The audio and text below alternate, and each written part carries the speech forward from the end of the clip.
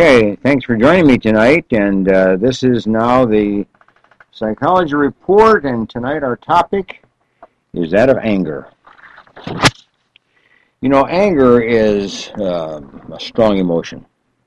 It's one of the most dominant emotions we have, and it promotes some of the strongest behavior patterns known to man.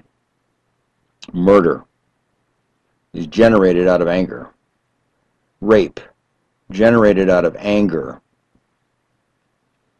The drive for hunger, the drive for power, the drive for overwhelming strength and position and authority and to be on top of the pile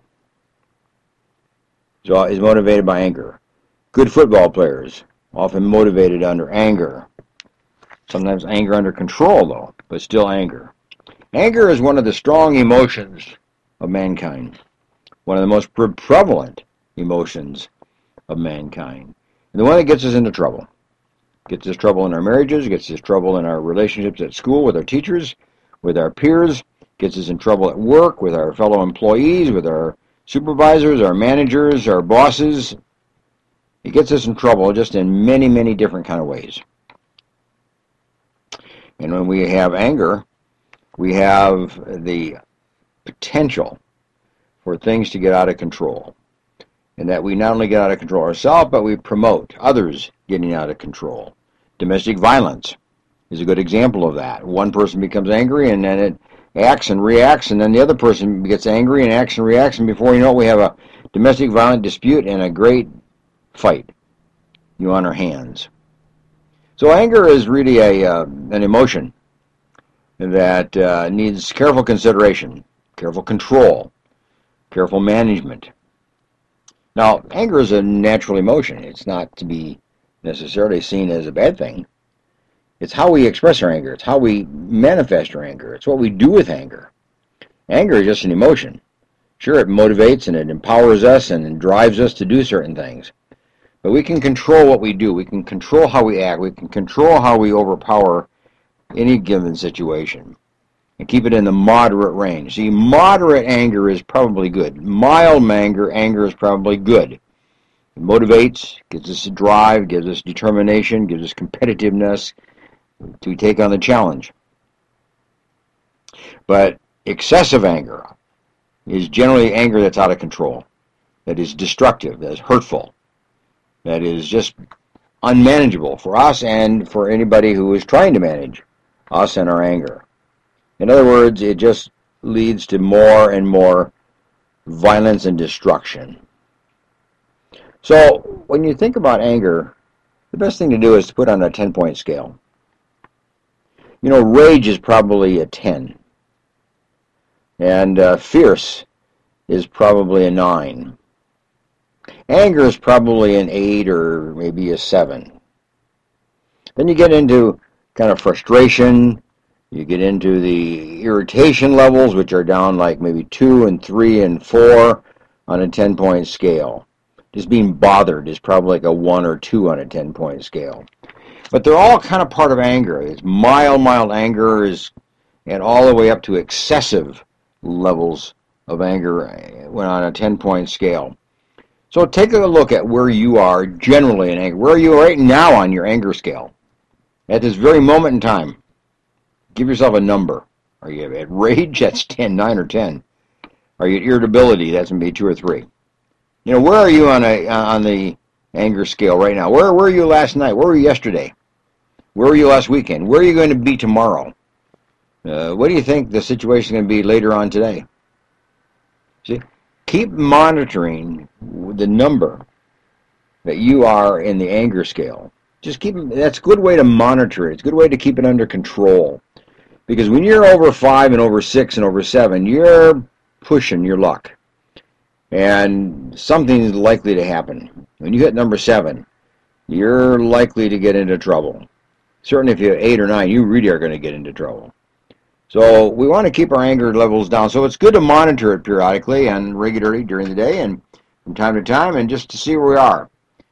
Because when it gets up to higher levels, the trouble is likely to take place and you need to back it off and calm it down and just keep it under control. Now, how do you do that? It's easy to say, but it's hard to do. Well, one way is to keep monitoring it on a 10-point scale. That's one way to manage your anger. In other words, take some time out. When your anger is up to 6, 7, you better take some time out because it might increase up to 8 or 9. So slow it down and take some time out. Maybe go for a long walk. Go swimming. Maybe take a nap. Go by yourself somewhere and just kind of meditate and read and pray, or just talk to yourself and just kind of be alone for a while. But take some time out so that you have a chance to diffuse your anger and get a better grip on it, you see? So take a breather, such as a walk. Also, you want to make sure that you don't express your anger when you're mad, but not until you feel calm. But when I say express yourself to anger, you may want to talk to the person towards whom you're angry. You may want to, but you may not want to. Maybe you're not ready for that. But you may want to talk to a third party. Talk to somebody else about the situation and about your anger and how you feel the way you feel and why you feel that way. Just share it with somebody. Somebody that just helps you calm it down and know that you've shared it with somebody else knows about it, and they may give you a couple steps of advice or a way to handle it. It might be helpful. But talk to somebody about your anger, and usually you want to talk to a third party before you talk to the party with whom you have anger. Okay, so practice relaxation skills. Take some deep breaths. Take a deep breath in, hold it momentarily, and then slowly exhale it to the count of 5 or 6. And then do that about 5 or 6 times. Do that several times throughout the day. But just do some deep breathing relaxation exercises. Take a deep breath in, hold, and then slowly let it out. And when you slowly let it out, you're going to be taking the act of relaxation. Listen to some music that's relaxing. Write in your journal. This is when you journal. This is a good time to journal. To just write down what the frustrating situation was, who the frustrating person was or is. What's the deal? What's the issue? What's the conflict? What's the difference of opinion? Just kind of spell that out in a journal. Write it out. That'd be very, very helpful, to you. Get yourself some relaxation. Get some relaxation music on, and then you start writing. Yeah, you may want to write a paragraph, or you may want to write 4 paragraphs. But just let your feelings and your emotions be expressed. Writing it out in a journal is kind of like talking to somebody. Do both. If you don't do one, do the other. Okay? But take some time to think about it. Kind of rehearse your statement. Rehearse your speech, so to speak. And then give some practice sessions to that so that you actually practice making your statement to the person that you are angry at.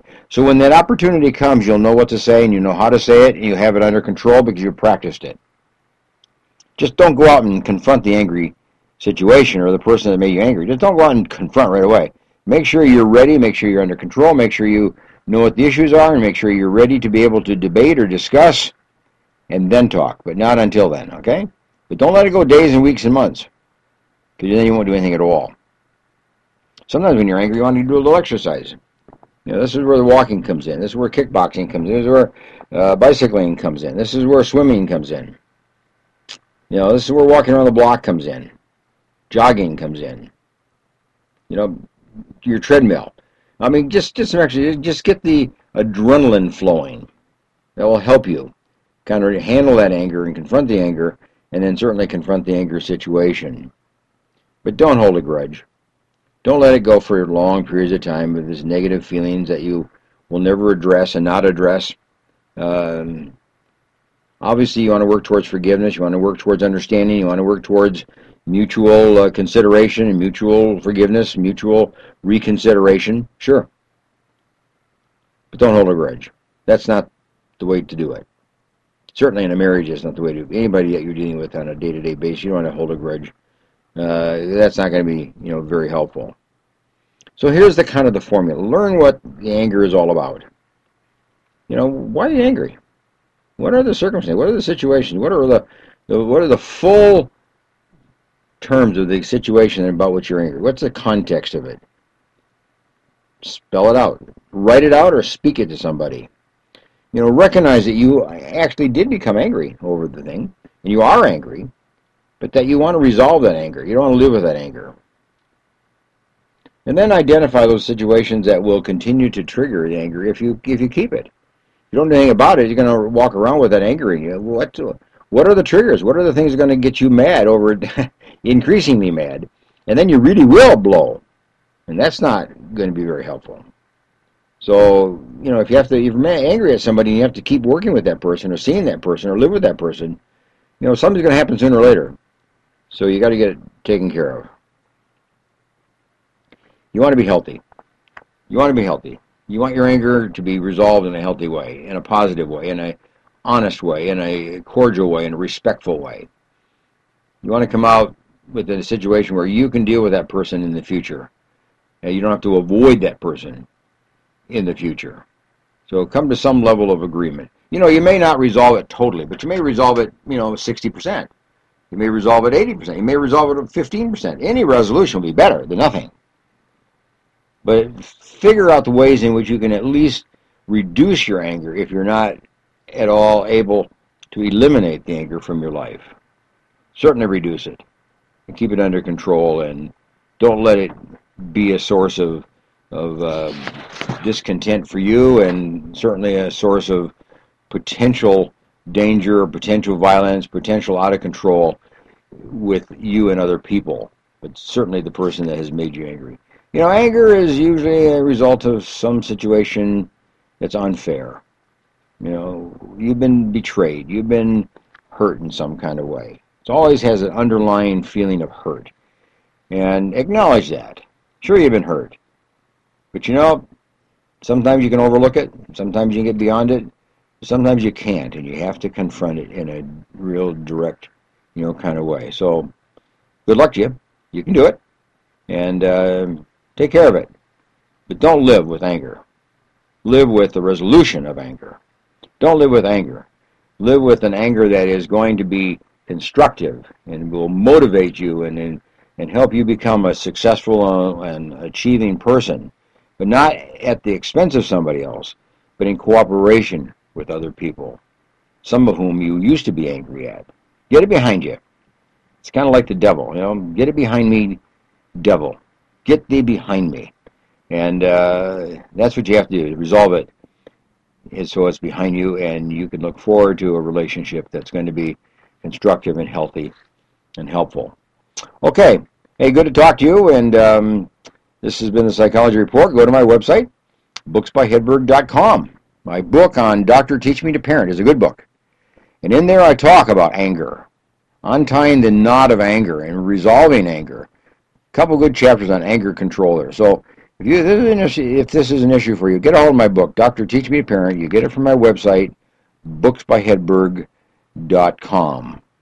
And we certainly would enjoy the opportunity to talk to you sometimes. If you'd like to give me a note, email, it's allenghedberg@sbcglobal.net. Okay? Hey, good to talk. Bye for now.